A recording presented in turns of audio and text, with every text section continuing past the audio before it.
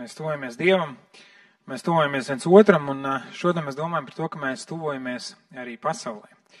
Un tas jautājums, ko es jums uzdevu, un ko es arī labprāt priecātos, ja jūs ierakstītu komentāros un mums veidotos šī saruna un diskusija, ir par to, kas ir kāds princips, kas tev tavā ticībā, tavā kristietībā ir svarīgs.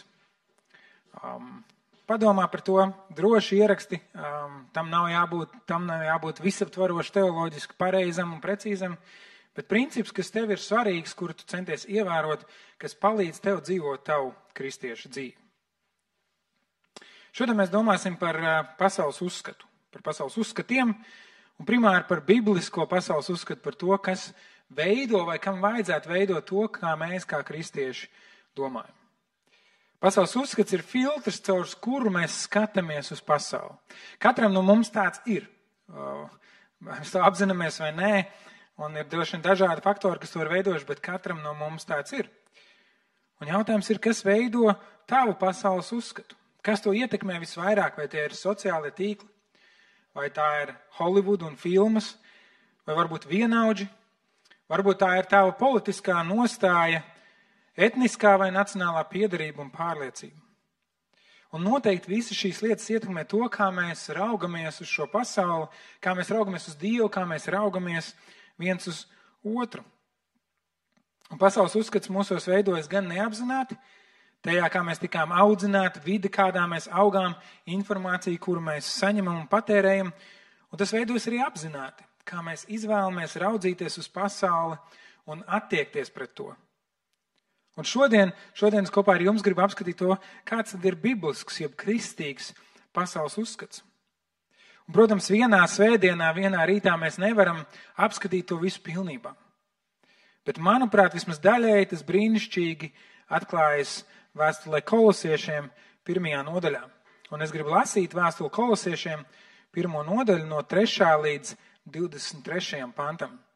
Tātad vēstuli Kolosiešiem 1. nodaļa no 3. līdz 23. pantam. Mēs pateicamies Dievam mūsu kungam, Jēzus Kristus tēvam, par jums un lūdzam bez mitas Dievu. Jo dzirdējām par jūsu ticību Kristu Jēzu un par jūsu mīlestību pret visiem svētajiem. Tās cerības dēļ, kas jums noglabāta debesīs. Par to jūs jau agrāk esat dzirdējuši evaņģēliju patiesajā vārdā, kas ir pie jums un nes augļus un pieaug spēkā visā pasaulē. Tāpat kā tas pieaug jūsos kopš tās dienas, kad dzirdējāt un aptvērāt Dieva žēlstību patiesībā. To visu jūs iemācījāties pateicoties Epafram, mūsu mīļotajam darbabiedram, kas ir uzticams Kristus kalpotājs jūsu labā. Viņš arī mums pastāstīja par mīlestību, ko Gars jums ir devis. Tādēļ arī mēs, kopš tās dienas, kad to dzirdējām, nemitējamies par jums lūgt Dievu, lai jūs tiktu piepildīti ar viņa gribas atziņu visā gudrībā un garīgā sapratnē. Lai nesdami augļus un augdami Dieva atziņā jūs dzīvotu kunga cienīgi un vienmēr viņu iepriecināti ikvienā krietnā darbā. Tādējādi tapdami spēcīgāk viņa godības spēkā, pieaugot izturībā un pacietībā. Mēs ar prieku pateicamies Tēvam, kas mūs dara cienīgus saņemt savu daļu svēto mantojumu gaismā. Mēs pateicamies Tēvam, kas mūs izrāva no tumsas varas un ievada savu mīļotā dēla valstībā. Viņa dēļ Dievs mūs ir atbrīvojis un mūsu grēkus piedevis. Viņš ir neredzamā Dieva attēls, visas radības pirmdzimtais, jo caur viņu ir viss, kas radīts gan debesīs, gan virs zemes, redzamais un neredzamais. Vai tie ķēniņi, troni, valdīšanas, valdības un varas, visas lietas ir radītas caur un uz viņu. Viņš ir pirms visa un viss ir dibināts viņā. Viņš ir savas miesas, baznīcas galva, sākums, pirmdzimtais no mirušajiem, lai visā viņš būtu pirmais, jo Dievam patika, ka visa pilnība iemājo viņā. Caur viņu Dievs ir devis izlīgumu visā, ar Kristus krusta asinīm Dievs ir ienesis mieru visā, kas uz zemes un debesīs. Arī jūs reiz bijāt Dievam atsvešināti un naidīgi noskaņoti, ļaunajos darbos iegrimuši.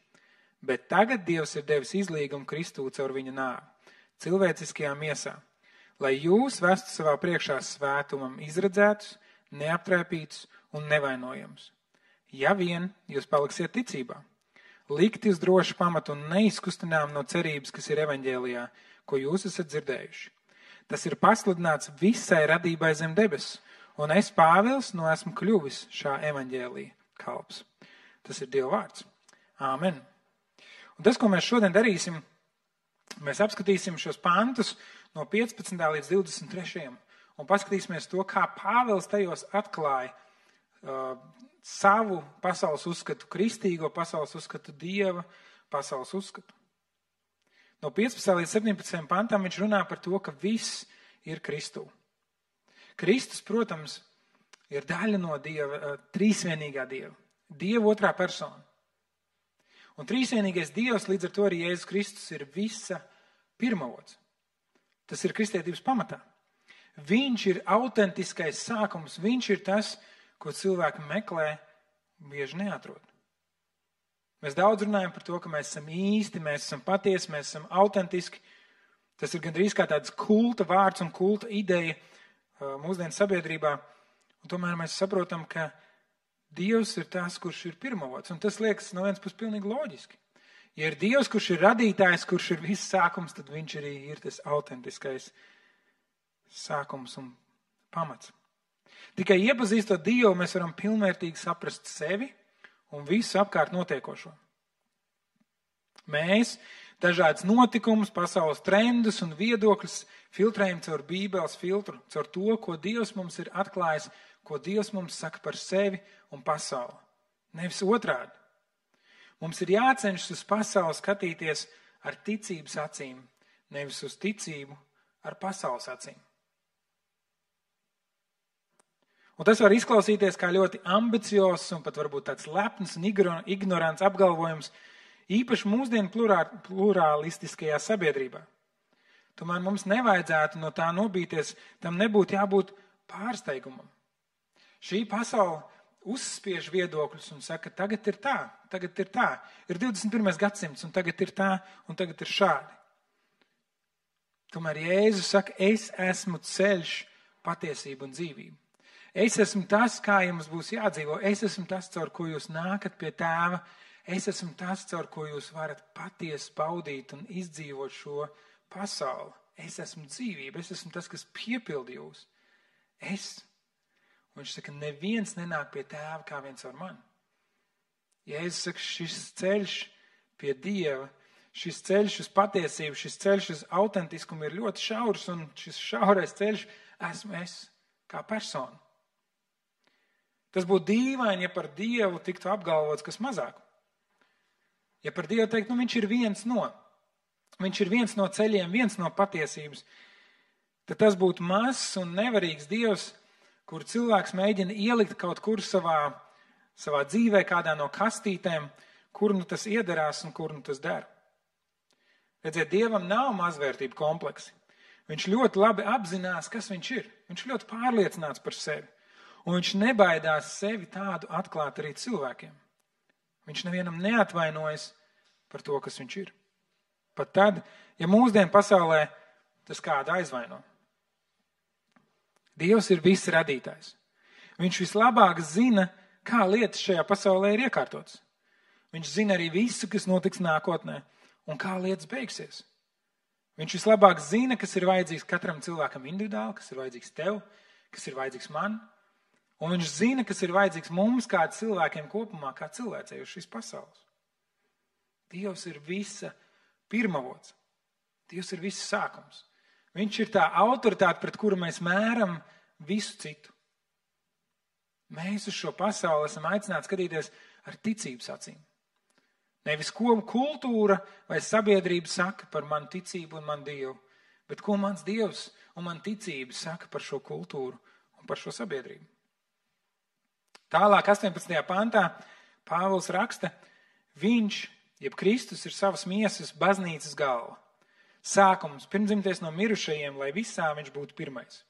Jo Dievam patika, ka visa pilnība iemājo viņā. Vispirms jau šis vārds pirmdzimtais. Un Bībelē, šajā sengrieķu valodā šim vārdam ir divas nozīmes. Viens ir tas, kurš ir pirmais no visiem, tātad laika ziņā, chronoloģiskā ziņā pirmais. Un tad ir hierarhiskā ziņā, kurš ir augstāk par visu, kurš ir pirmais, kurš ir visvērtīgākais, kurš ir vissvarīgākais. Un tad Pāvils par Jēzu saka, ka viņš ir bijis pirms visa. Viņš ir bijis klāt pie radības. Jēzus ir pirmdzimtais, viņš ir viss sākums. Tas nenozīmē, ka viņš ir pirmais piedzimis, bet tas, ka viņš ir pirms visiem. Un tas, ka viņš ir augstāk par visiem. Un lai gan viņš ir pirms visiem un augstāk par visiem, viņš nāk un kļūst par cilvēku. Inkarnācija ir viens no lielākajiem brīnumiem šajā pasaulē. Kaut kas, ko daudzas citas reliģijas, ticības un daudz pasaules uzskata par pilnīgi muļķīgu un neiedomājumu. Gan Jēzus laikā, gan arī mūsdienās. Kāpēc, lai Dievs, kurš ir pāri visam, kurš ir visuma radītājs, visuma valdītājs, neierobežots ne spēkā, ne laikā, ne telpā, kāpēc, lai viņš kļūtu par vienu no mums? Kāpēc, lai viņš kļūtu par mazu bērnu, neaizsargātu, atkarīgi no saviem vecākiem, atkarīgi no apstākļiem?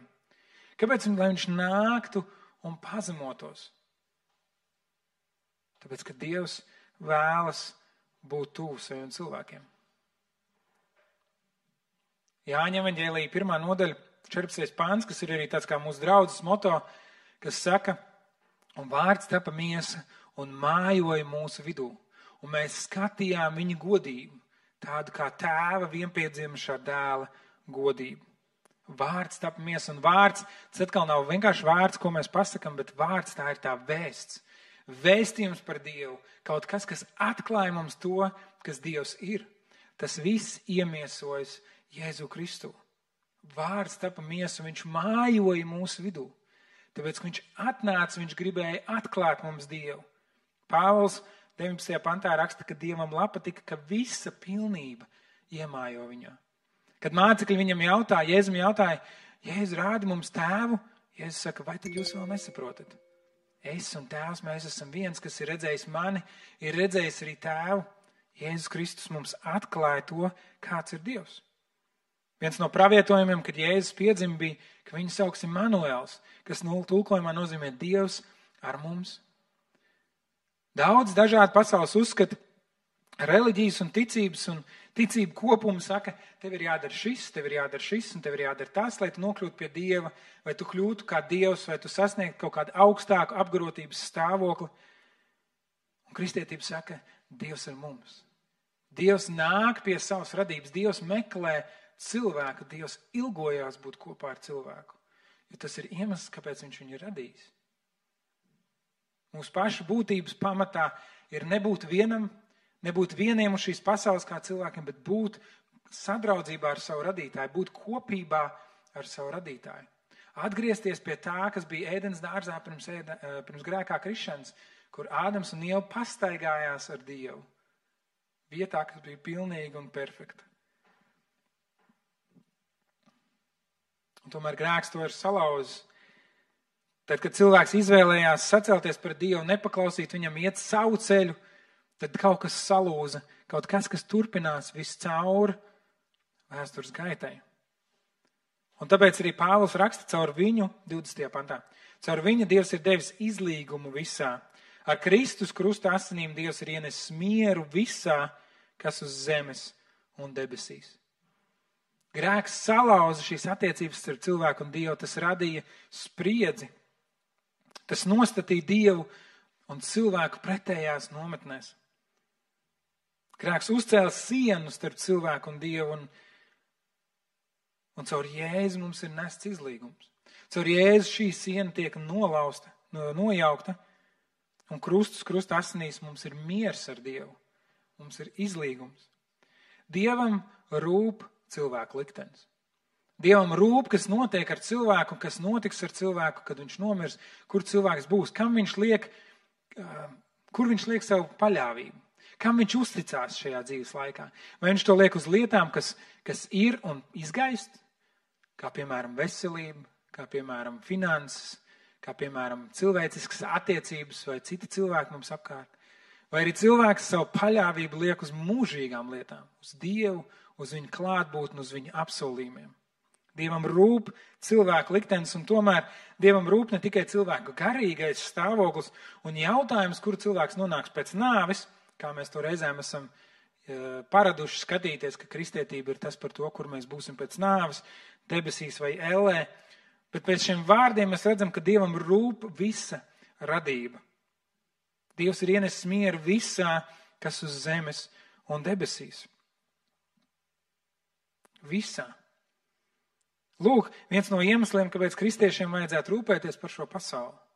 Kāpēc kristiešiem vajadzētu rūpēties par klimatu. Kāpēc kristiešiem vajadzētu rūpēties par savu apkārtējo vidi un labiekārtošanu.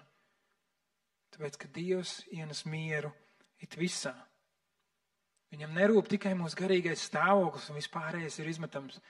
Dievs to redz daudz vairāk kopā, un ko mēs pēc brīža arī ieraudzīsim. Bet tad Pāvils turpina vārdus 21. pantā un runā nevairs par Dievu, bet par mums.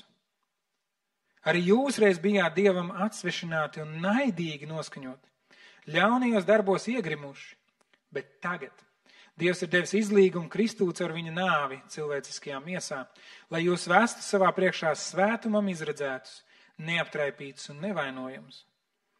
Pāvils atgādina kolosiešiem viņu vietu šajā lielajā Dieva stāstā. Citreiz mums kristiešiem varbūt pat neviļas gribas sākt lepoties ar to, kas mēs esam kļuvuši.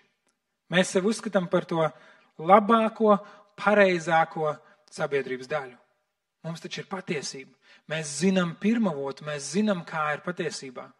Un mēs taču esam labi cilvēki.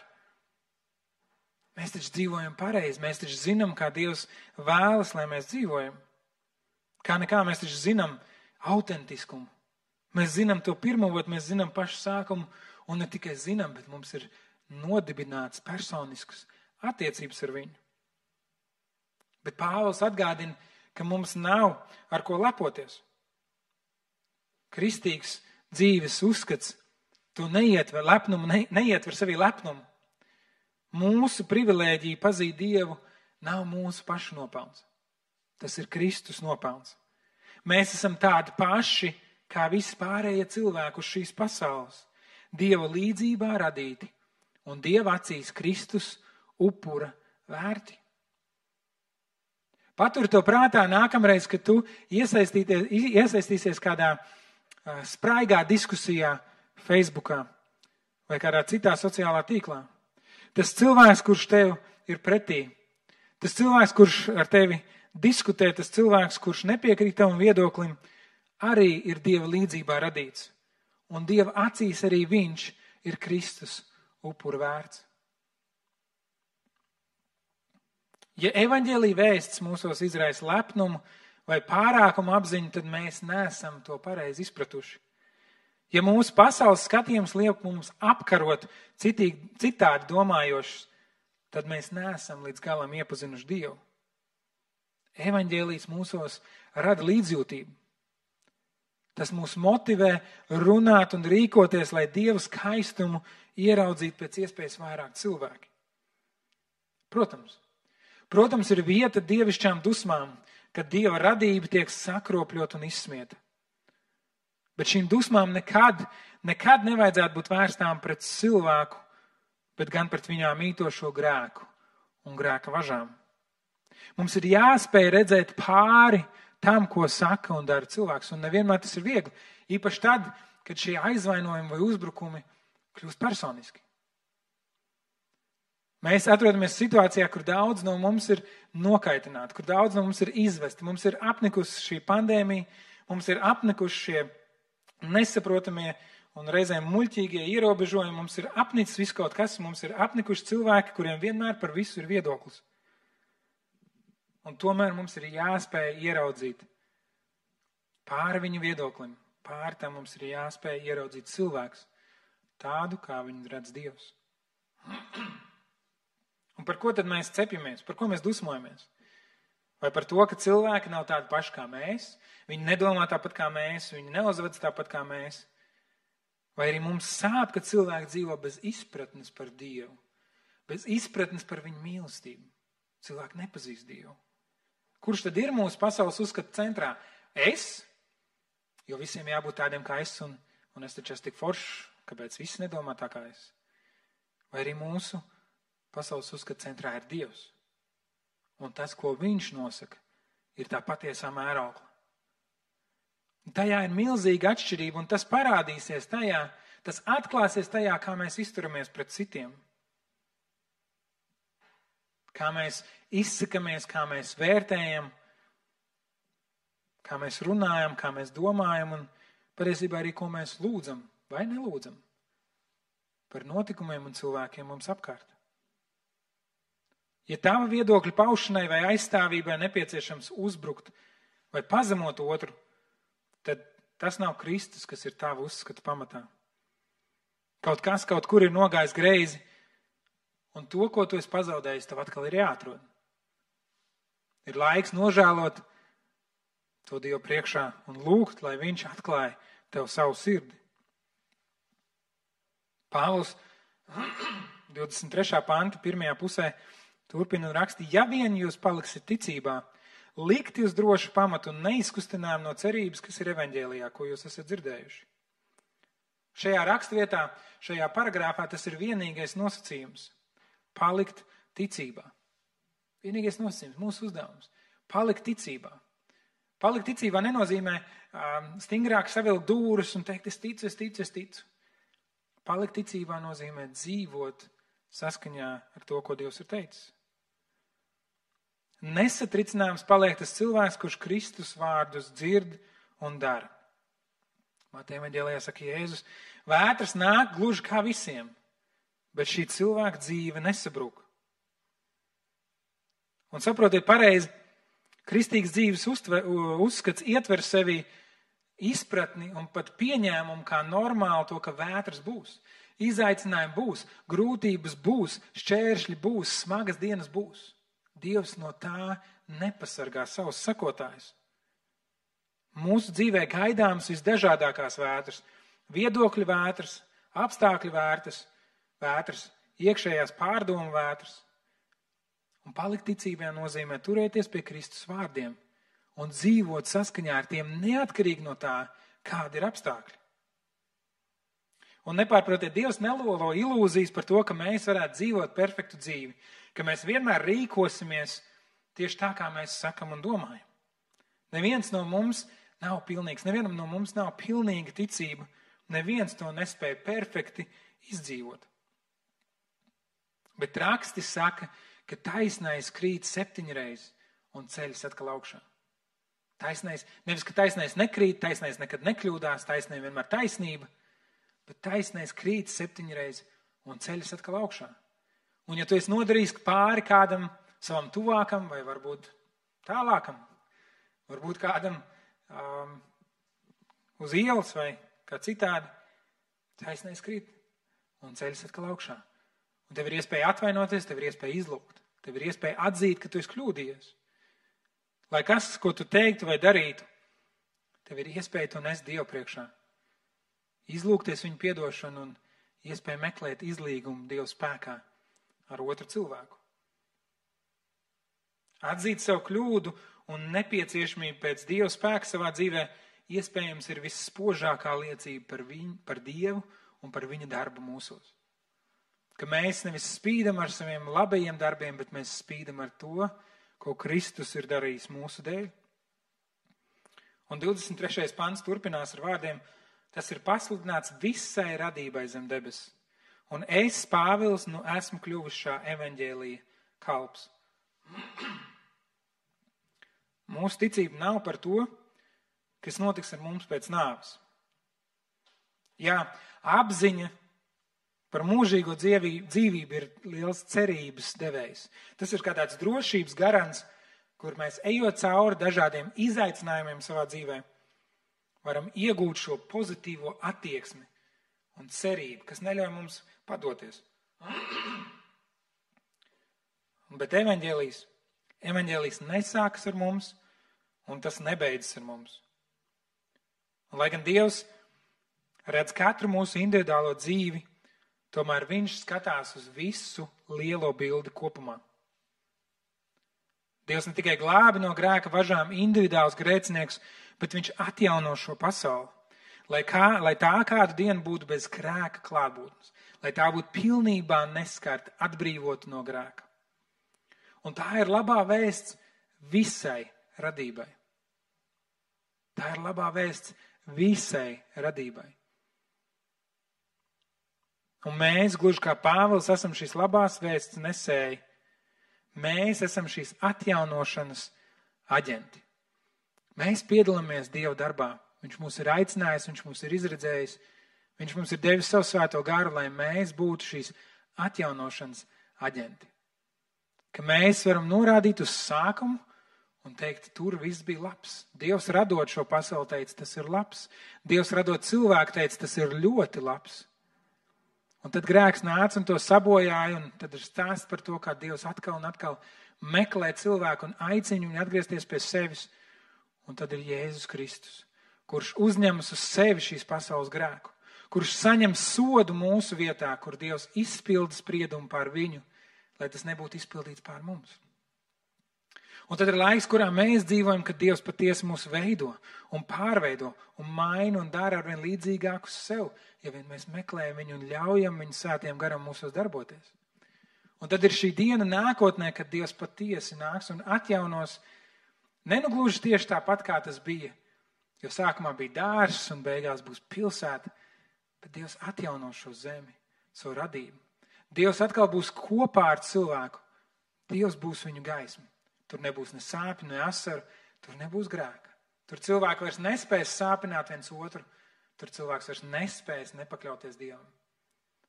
Tas ir tas stāsts, kura dalībnieki mēs esam. Biblisks pasaules uzskats nenozīmē, ka mēs visi domājam un uzvedamies vienādi. Pazīt patiesību un zināt visu patiesību nav viens un tas pats. Jēzus saka, es esmu patiesība. Patiesība ar lielo P. Pazīt Dievu nozīmē pazīt patiesību. Bet mums jāatzīst, ka mēs nezinām visu patiesību. Dievs mums nav to atklājis, un es domāju, ka mūsu prāts nespētu to uztvert, jo tas būtu kaut kas pārāk liels un neaptverams priekš mums. Bibliska pasaules uzskata rezultātā mūsos vajadzētu veidoties pazemīgai pārliecībai. Pārliecībai, jo mēs varam uzticēties Jēzus vārdiem. Mēs varam būt droši, ka mūsu ticība ir likt uz spēcīgu pamata, ka mūsu skatījums uz pasauli ir balstīts pirmavotā, trīsvienīgajā Dievā, kurš nekad nemainās.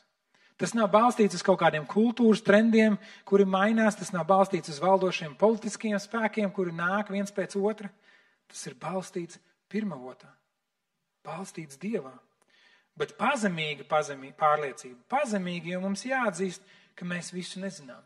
Mēs visu nesaprotam un mums viss neizdodas. Tas, ka mēs esam piedzīvojuši Dieva piedošanu, nepadara mūs par labākiem cilvēkiem vai vērtīgākiem Dieva acīs. Mēs nevaram uz citiem noraudzīties ar augstprātību un pārākumu atziņu. Tas nav tas, uz ko Dievs mums ir aicinājis, un ja mēs skatāmies uz citiem ar lepnumu, mums ir jāpielabo tās brilles, ar kurām mēs skatāmies uz šo pasauli. Dievs sirds sāp par ikvienu cilvēku un par pasauli, kur viņš ir radījis. Viņš vēlas, lai ik viens pieņemtu glābšanu no grēka važām, kuru varam saņemt caur ticību Jēzum Kristum un viņu upuri pie krusta. Mums ir dota šī vēsts, un mēs varam būt pateicīgi par to. Mums ir dota šī vēsts, un mēs varam dalīties ar to un līdzdalīt to citiem apkārtējiem cilvēkiem. Mūsu uzdevums ir rādīt Dievu, demonstrēt to, kāds viņš ir, mīlēt cilvēkus un mīlēt savu tuvāko. Tas ir tas, kā Bībele aicina mums skatīties uz šo pasauli.